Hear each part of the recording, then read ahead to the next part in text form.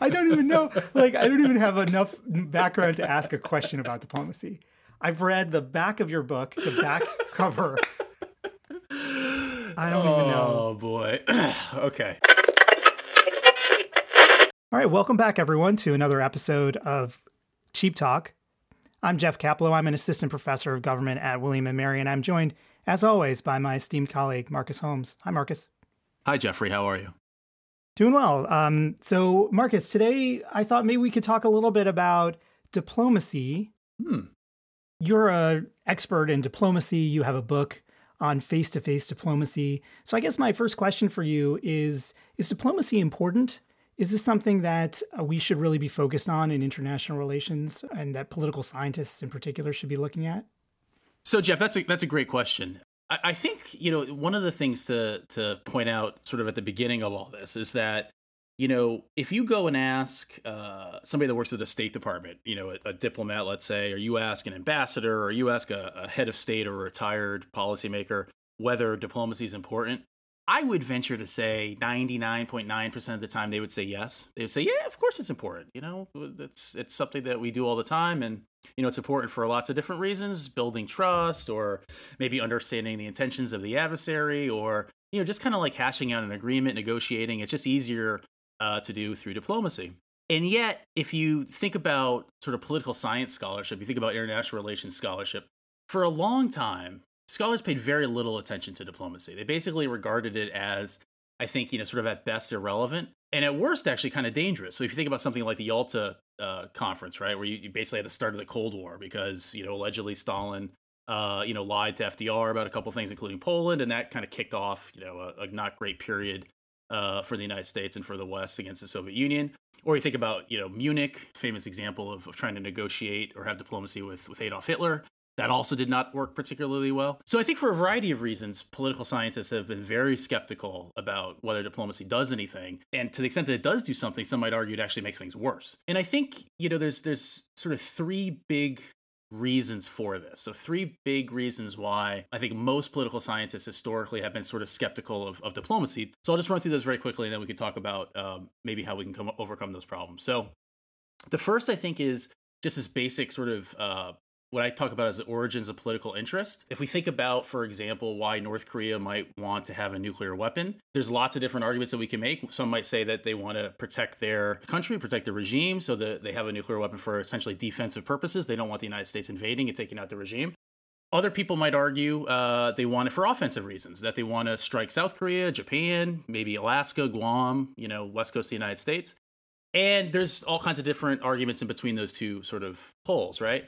Now, I think what most political scientists would say is that the origins of those interests have nothing to do with diplomacy. The origins of those interests go back to, let's say the Korean War, or they go back to the State of the Union address when George W. Bush said there's an axis of evil. There's three countries on that axis, Iran, North Korea, and Iraq.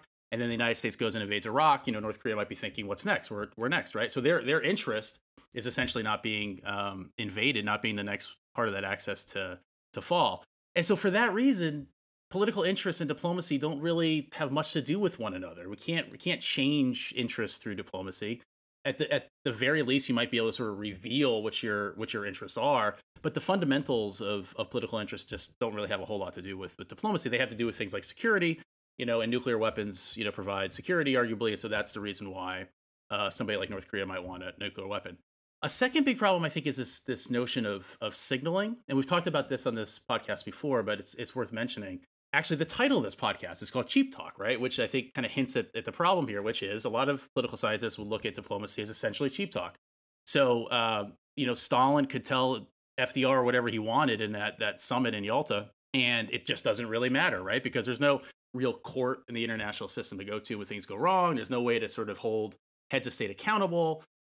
Talk is cheap. And so if you have an interaction with somebody, a negotiation with somebody, and they say, they make a promise to you, it's cheap talk because there's nothing backing it up. And so political science would say, if you're going to send a signal, it has to have some type of cost attached to it. It has to be a costly signal where you sort of show that you're serious. We kind of put your money where your mouth is and say, okay, we're actually serious about what our stated intention here is. And so, for example, with the North Korea case, again, some people have said, maybe it would make sense for the United States to withdraw some troops from South Korea stop military exercises, or a variety of other things that would have some type of cost attached to that signal in order to convey to the North Koreans that we're serious. The other sort of basic problem here too is that it's linked to signaling, is that people sort of lie in face-to-face interaction. So it's cheap talk, but cheap talk probably wouldn't be a problem if people weren't deceptive from time to time. And so because people can be deceptive, or they can dissemble, that makes this problem very acute.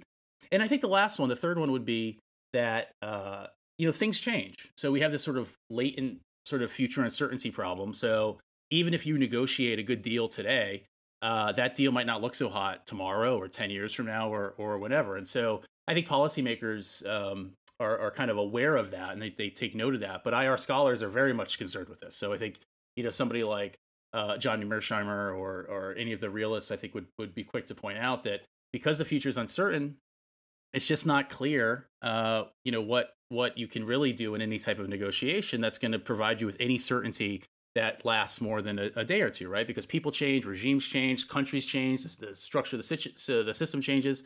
All those kinds of things mean that negotiation or diplomacy is probably very difficult, or at best, or maybe even meaningless at worst.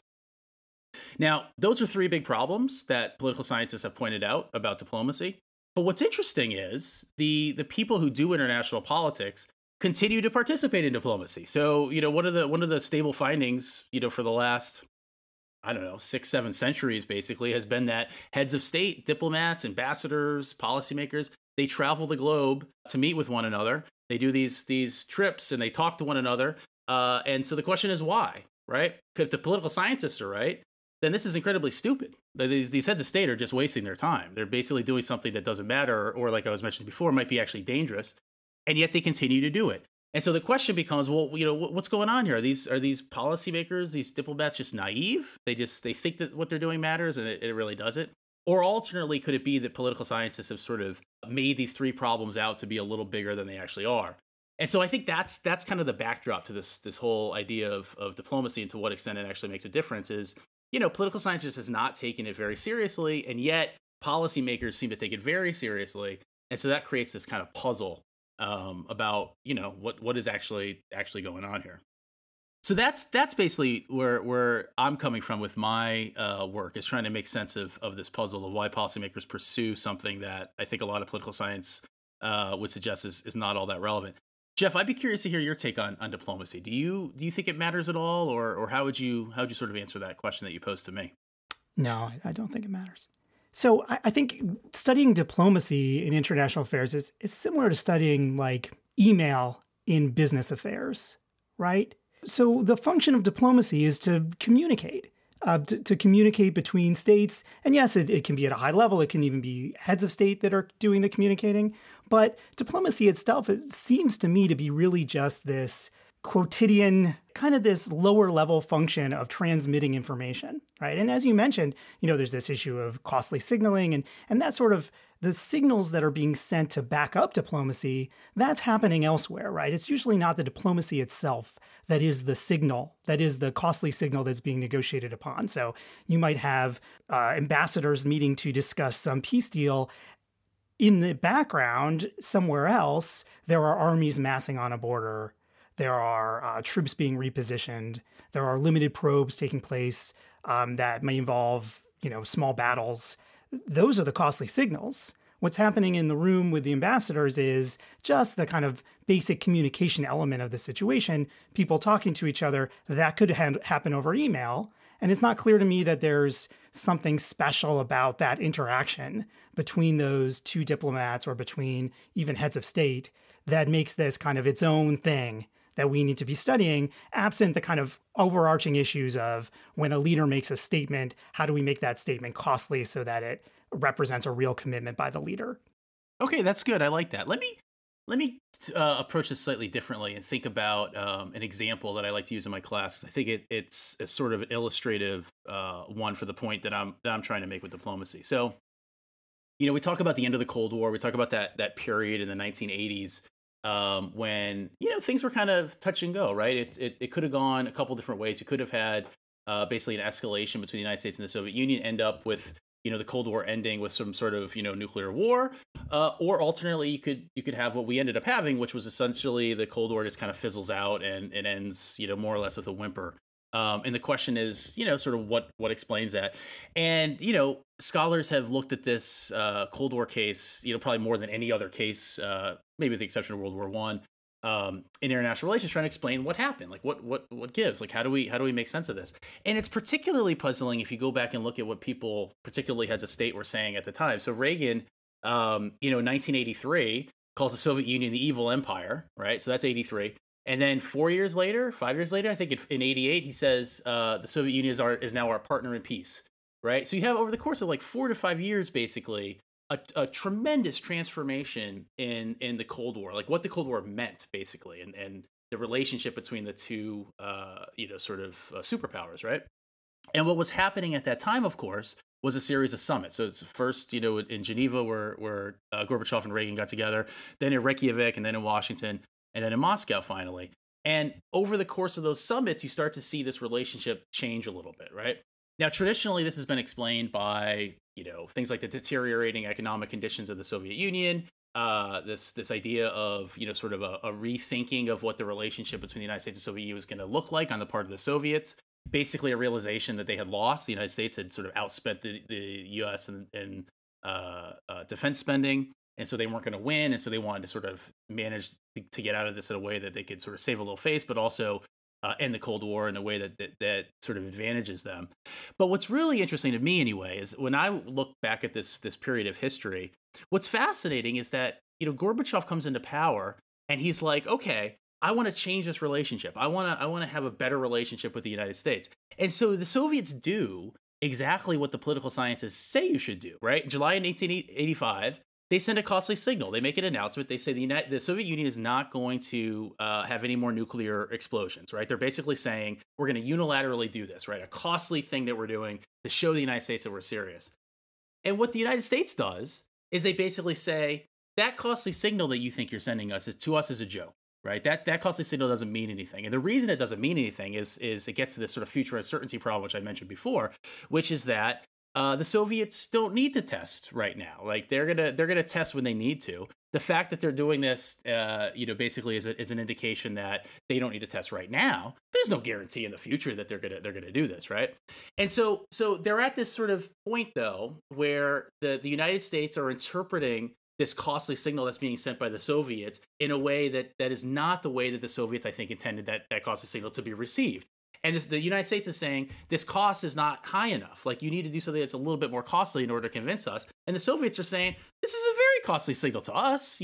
So in other words, one of the problems with costly signaling, just in the sort of way that we, like rationalists, for example, think about them in international politics, is that cost is always subjective, right? Cost is always in relation to who is paying that cost and who is viewing that cost. And so sometimes these things just don't line up. So what Jeff, you do something that you think is very costly. I look at that and I say, that's not costly to Jeff. That doesn't show me anything about his intentions, right? And that's exactly what happened in this particular case. So the thing that the political scientists would like to have happened was done. Costly signal was sent, and the United States completely rejected it and actually responded with their own nuclear test shortly thereafter. So they said, I'll show you what we think of your costly signal. And they basically, said, we don't think much of it, right? Now, just one last thing on this.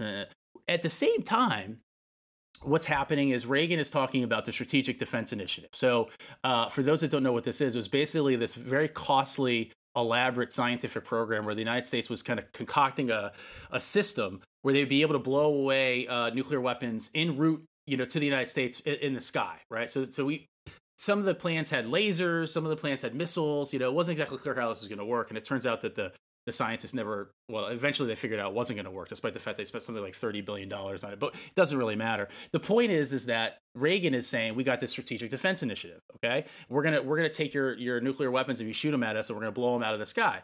Gorbachev is saying, wait a second. You're telling me you have a system of missiles that you're going to shoot up into the air, and you're going to say that they're for defensive purposes. We don't know that. We don't know your weapons are going to be used for defensive purposes. And so again, it's sort of this core problem of international politics, like this idea of weapon distinguishability. The Soviets are saying you could use those missiles for offense. You could use those to hit us. You could use those to hit states that we care about in the system. And what Gorbachev says is Why would we do that? We have no intention of doing that. You got to trust us. You got to believe us. This is just purely for defensive purposes, right? So again, even though both sides are trying to convey their sincerity to the other side, they find it very difficult to do. And they're just not able to convince the other side that they don't actually have offensive aims. And so it was only then at that moment that Reagan said, you know what? I got to go over there and I got to sit down with somebody and explain to them what I actually believe and why we're doing this. And, the argument that I make is that was actually the right move, that human sort of connection between the two leaders was one of the things that got us to the point where the Cold War ended peacefully, precisely because he was able to explain to Gorbachev that he was sincere.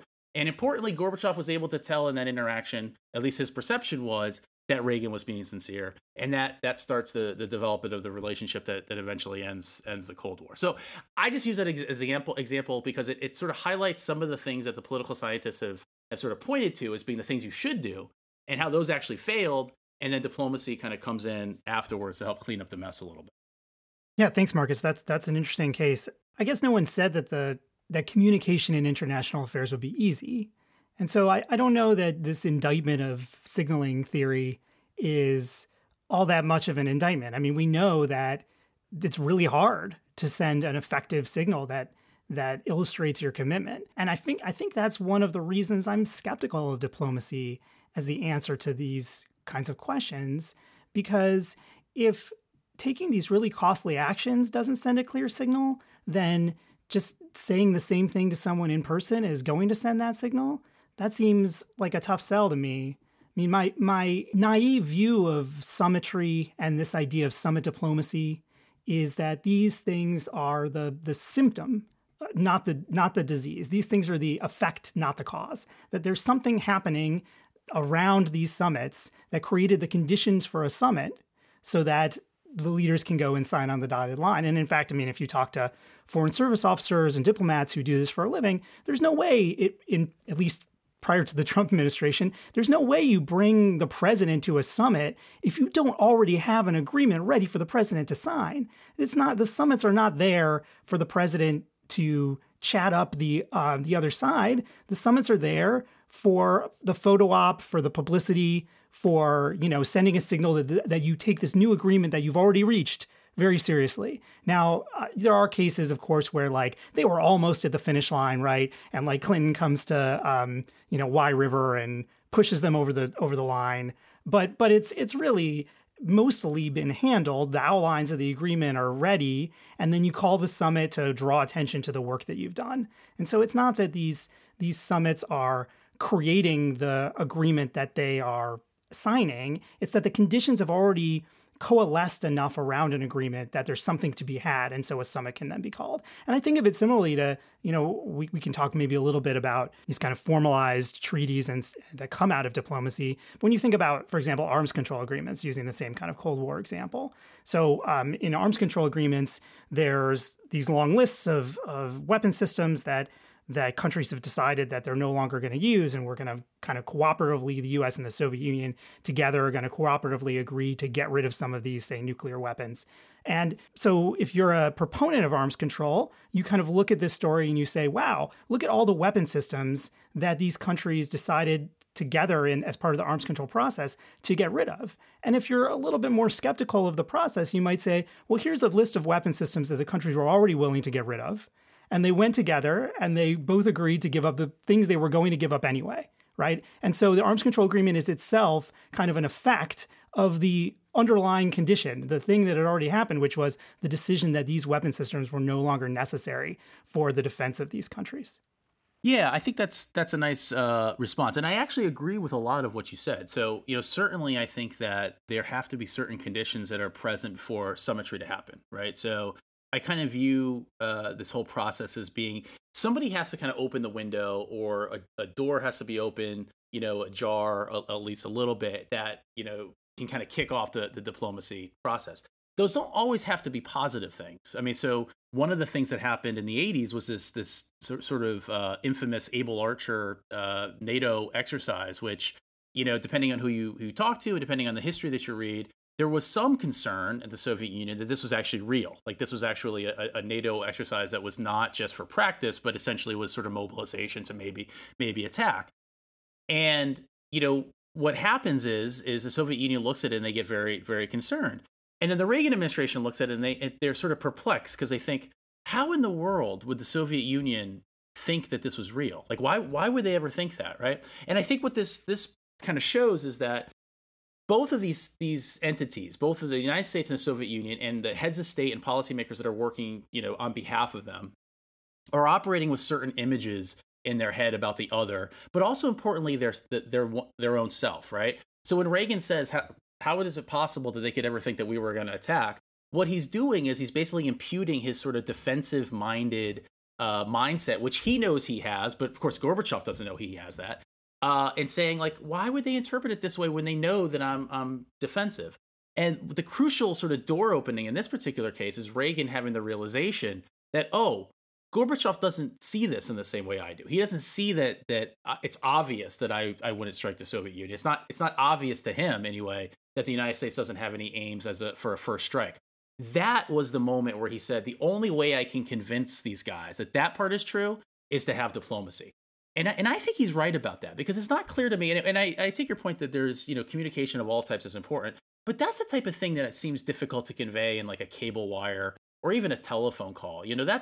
That's a human conversation that you need to have with somebody where you can try to be as sincere as possible and say to the other side, look, it turns out that your concerns are also my concerns, right? That the way you're looking at this is actually very similar to the way I'm looking at this. And by the way, both of us represent countries that don't really want to go to war with one another, right? So they were kind of locked in this kind of, whether you want to think about it as prisoner's dilemma or whatever, they're locked in this sort of setup where it's very difficult to convince the other side that they're being sincere. And Reagan's intuition was that the only way to change that is to go to meet with him. The other just small thing I would say too is it's really fascinating when you go back and look at the sort of intelligence estimates that were being written at the time, the people in the Defense Department in the 80s that were sort of monitoring the Soviet Union and looking at things like the number of weapons they have and tank locations and all the kind of traditional security stuff that you might put into an intelligence estimate. A lot of those people were incredibly skeptical of the Soviets all along, right? So somebody like Caspar Weinberger, sort of a hawk regarding the Soviet Union and was never convinced that you could trust Gorbachev. Never convinced. And Reagan goes over there and talks to him and comes back and says, actually, I think we can trust this guy. And Caspar Weinberger's like, what, are you crazy? He's pulling the wool over your eyes. It's a wolf in sheep's clothing or whatever the expression is, right? And so I think that's another interesting anecdote or sort of source of data is to look at the people who did not have the diplomatic interactions, the ones that are only looking at the sort of material facts on the ground, and what conclusions they're drawing versus the conclusions of people that are drawing that actually have the interactions. And so that's one of the things that I look to see sort of if there's a difference there, because if there's a difference, then it means that the diplomacy is doing something. And then just the question is, like, what exactly is that thing? Marcus, I'm old enough to remember when George W. Bush brought Vladimir Putin to the ranch in Texas and looked deep into his eyes and saw into his soul and knew that he would be able to trust Putin to be a fair broker on the part of Russia. So I think this maybe goes both ways, right? Like, if diplomacy is just a chance for some U.S. president to make maybe the right assessment, maybe the wrong assessment of their counterpart, then what is this? I mean, wouldn't it be better to base this all on actual things that the countries are doing, as opposed to, well, he seemed really trustworthy when I looked at him in person, and there were bales of hay, and it was a nice day out. I mean, what are we really talking about here? Okay, so I think you hit at something which is really important, which is there's basically two different ways to think about what we're talking about here. So the first is the question of how do policymakers derive beliefs about adversaries or allies or whatever, right? And so that's essentially a perception question, right? So here it's interesting that in that example, Bush did get something by talking to Putin. He did draw a conclusion about him, and that might have been important for the things that he did in the future, right? So if we take him seriously on this point, and again, there's whenever leaders talk, there's various audiences that they're speaking to, and so it might have been the case that he actually didn't believe what he was saying, but he wanted a better relationship with Russia, and so therefore he was saying that he's trustworthy and all that kind of stuff. But putting that aside, assuming he's being truthful, what that question is about is sort of, well, how are policymakers making their decisions? How are they? What is the intelligence that they're using? And, one of the findings that's come out in the last, 10 years or so in international relations is that for better or for worse, a lot of these heads of state do really privilege these face-to-face interactions. They do privilege these sort of personal moments. Karen Yarhimilo, one of my co-authors and colleagues, has this really nice book where she says, look, during the Cold War and you had these heads of state basically getting in, sort of inundated with information, like all kinds of data, like that was available to them about the adversary's intentions. But more often than not, what they actually used were their personal impressions that they had in meetings, right? So the first question is, okay, how are policymakers like getting, sort of views about the other side? Can I just say, Marcus, that's a great book, and if you read one book in diplomacy, let me recommend Karen's book. That's a great line, Jeffrey. I would recommend actually reading both my book and her book in tandem because they make a great pair. So what this, and by the way, we also have an article together, which maybe we'll get to in a second. But so the first thing is, how do policymakers gain their beliefs about the other side, right? And her point is, and my books, basically shows the same thing. They privilege these sort of interactions. But then the question is, okay, well, how accurate are those assessments, right? So it's one thing to say policymakers are privileging these interactions for information, but then how accurate are they?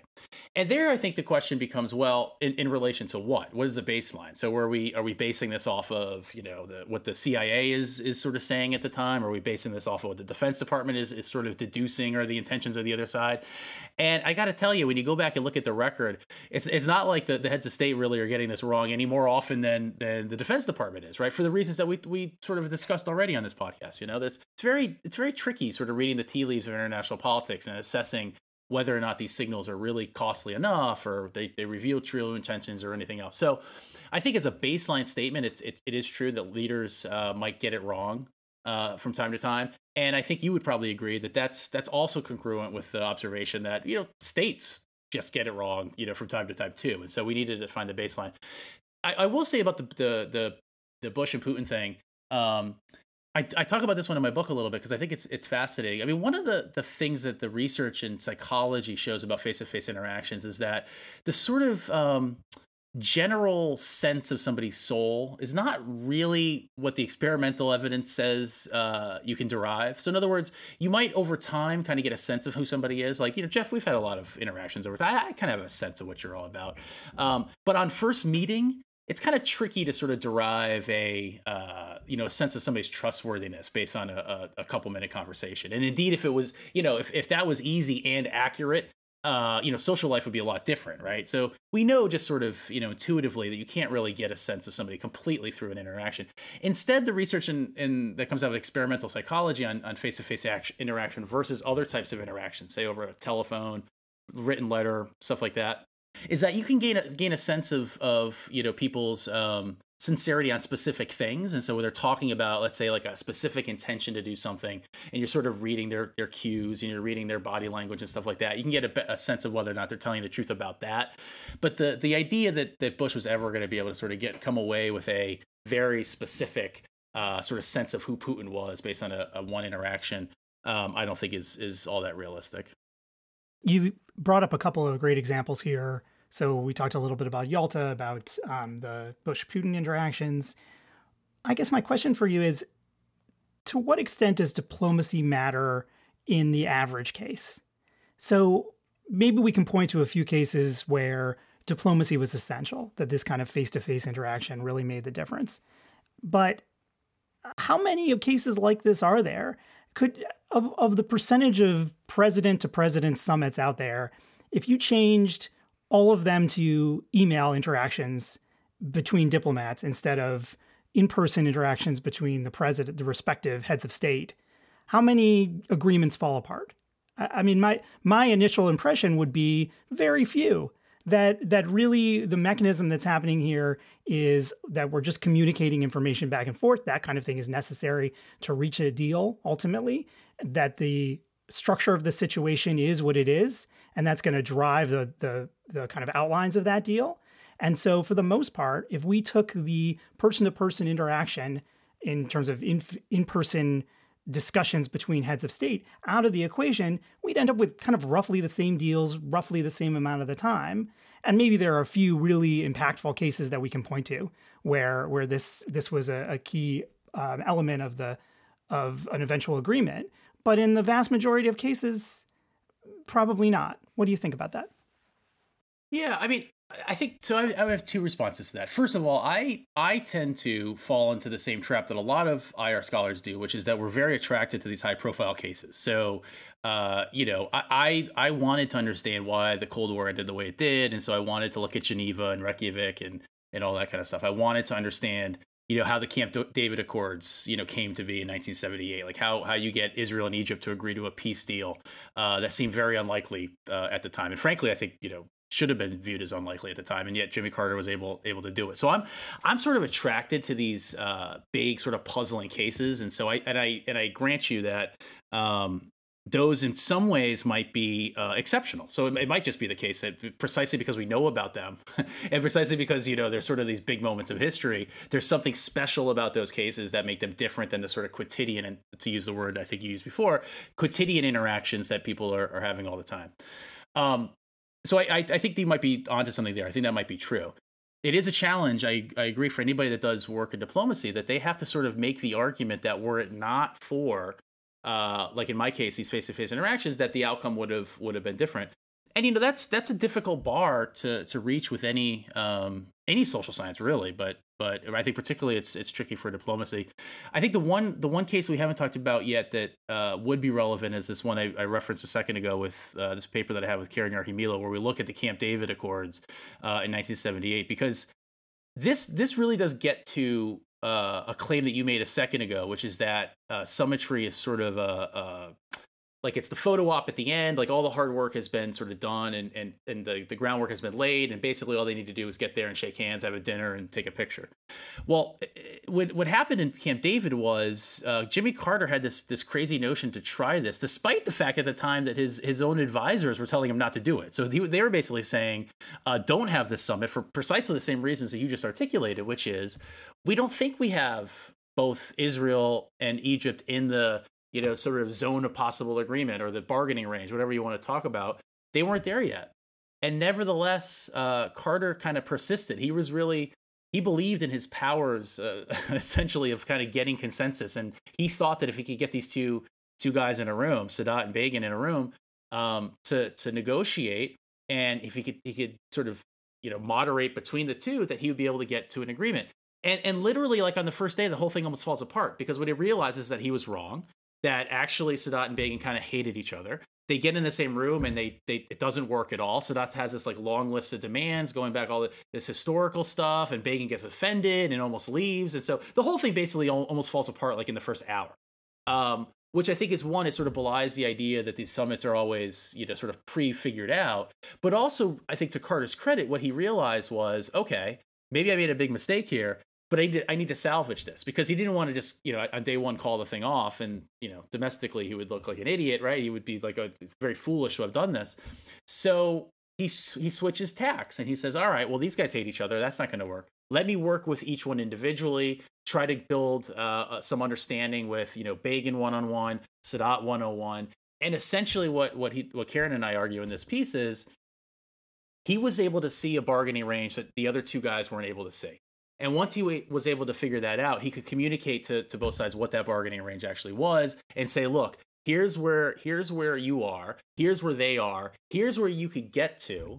And if you move here and they move here, we have a deal that both sides will accept. And he was able to convince both sides also that they're we talk about negotiations with BATNA, your best alternative to negotiate agreement. Their BATNAs weren't that great, because what it was going to mean is they would have to go home, say that they did this summit, say that it failed, and this and that, and there would be costs to pay for that. So he was able to really sort of Carter was able to understand where Begin was coming from, able to understand where Sadat was coming from, and kind of close the triangle, if you will, between those two, and made a deal possible. And so I think that's a really nice example. And again, this gets back to your point, Jeff, that this is a high profile case. This might be the exceptional one, right? This might be there's something about this case that just doesn't apply to other cases. And I take that point. That might be the case. It doesn't generalize. But I do think it's an interesting example of a summit not being predetermined, And indeed, one's own advisor saying, "Don't do it." Like as you're walking into the room, can you imagine being the president and I mean, maybe Trump experienced this, I don't know, but people telling you not to do something as you are actively doing it, that's kind of stressful. Well, and this is actually a really interesting case, I think, partly for the reason you mentioned that because it wasn't a predetermined outcome. And you sometimes hear Foreign Service officers or diplomats who've been responsible for arranging these summits talking about the power of summitry failure as kind of the thing they want to leverage to get the parties over the edge. That is, they get the situation usually to a place where we're very close to a deal, and then they count on the fact that no one wants to admit failure to kind of help get everyone in a room and push forward to the deal. But usually the deal is still in sight. And one of the interesting things about the Carter case is that it may be the fact that this was so unusual in him coming to a situation where the deal wasn't already laid out on the table was what helped him kind of push through to the deal, because it was a kind of a costly signal to be present at this summit, to be taking on the potential political costs of taking ownership of this negotiation that gave Carter additional leverage in the negotiation itself. And so there's a non-diplomacy story here to be told that goes back to kind of signaling and audience costs and those kinds of issues with how do we generate a costly signal out of these negotiations? Well, just being in a negotiation can be a costly signal in some situations. And that might be enough to kind of to push through to an agreement that you might not be able to otherwise. Totally agree. I think that's a really good point. I mean, one of the interesting things about summits is that if you adopt sort of the rationalist, the sort of broadly rationalist view here, that it's not really diplomacy that matters, it's the agreements that were sort of in the works beforehand. Summits should never fail, right? Because for the, it's either prearranged at, which might account for a lot of them. And then when it's not prearranged, or if they sort of misread the other and they thought it was prearranged, but it wasn't, once they're there, they don't want it to fail, because that's each side is going to pay a cost. Whoever's convening is going to pay a cost, right? I mean, just to plug an alternative way of viewing this. So there's a great article in International Studies Quarterly that looks at the costs and benefits of negotiation. And here, the kind of concept is that just getting to the table means that some of these parties have to bear costs that they wouldn't otherwise if they weren't engaged in negotiation. And in this way of thinking, you can imagine, like in a civil war, that parties may face reputational costs just by being willing to talk to their opposing side. And if you're a government talking to rebels, you've just granted your rebel group some kind of legitimacy that they might not have otherwise had, that would allow them to maybe get outside support and improve their situation in the battlefield. So the decision to negotiate in the first place is very fraught and carries all these potential costs and benefits for the parties. But then in this way of looking at it, once you get to the summit, you've borne the costs, right? A lot of the costs have already been incurred on the part of those who are present at the summit. And so then if the summit fails, it's less of a big deal. The costs are already borne, they're sunk, right? So now it's just about, is this agreement the right agreement for us? And so this might explain why you do see summits failing on occasion, even though you might expect that there is an audience cost associated with actually committed to be at the table and then leaving the table without an agreement. I think that's very nice, and that is a good ISQ piece that I encourage our listeners to check out. I think one thing we could agree on, though, Jeff, is that summits might be complicated, right? And so it's one of the things that I like to do is look at these summits and really dig into the back and forth and the interactions that they have and the face-to-face interactions. And my sense is that you kind of privilege the things outside the summit. You think about the bargaining positions and the structure of the situation. And I think that's great. I'm glad that you and I both exist in this world. Yeah, no, I also am glad that we both exist. The other thing I'll just say on that too is you are also, I think, part of a growing group of people in this sort of rationalist camp who have been thinking about diplomacy in these ways. So, Rob Traeger has this book, Diplomacy, that makes very similar types of arguments, where it's basically like the decision to communicate or this decision to sort of pursue diplomacy just in and of itself has certain ramifications that can reveal lots of things about the state. It can maybe even reveal their intentions. When you say, like, I'm willing to do this, that is in itself sort of an interesting, piece of data for the other side. And so I think like to get back to what we started at the beginning of this discussion, diplomacy just has not been taken seriously for a long time. And I think, it's starting to change. Whether you're thinking about it in terms of like the interaction itself, or whether you think about it more in terms of the way you were just articulating, which is sort of like what diplomacy means. And so the actors that engage in diplomacy, what signals might they be sending? I think this is all really interesting stuff that, and I actually don't think that the gap between the two sides is all that big. It might actually be one area where sort of rationalists and more psychological theories have more to kind of say to one another than in other areas. And so that's another nice thing I think about studying diplomacy in IR. I think that's right. Thank you so much, Marcus. I appreciate you joining me today. I had a great time as always, Jeff. That was a good diplomacy discussion. I'm regretting being so down on diplomacy now, because I like really. I think you're just wrong. I mean, so that's I'm I'm a former State Department employee. So. Yeah. You feel some guilt. I hope this never sees the light of the day. No one's listening to this. Yeah, that's true.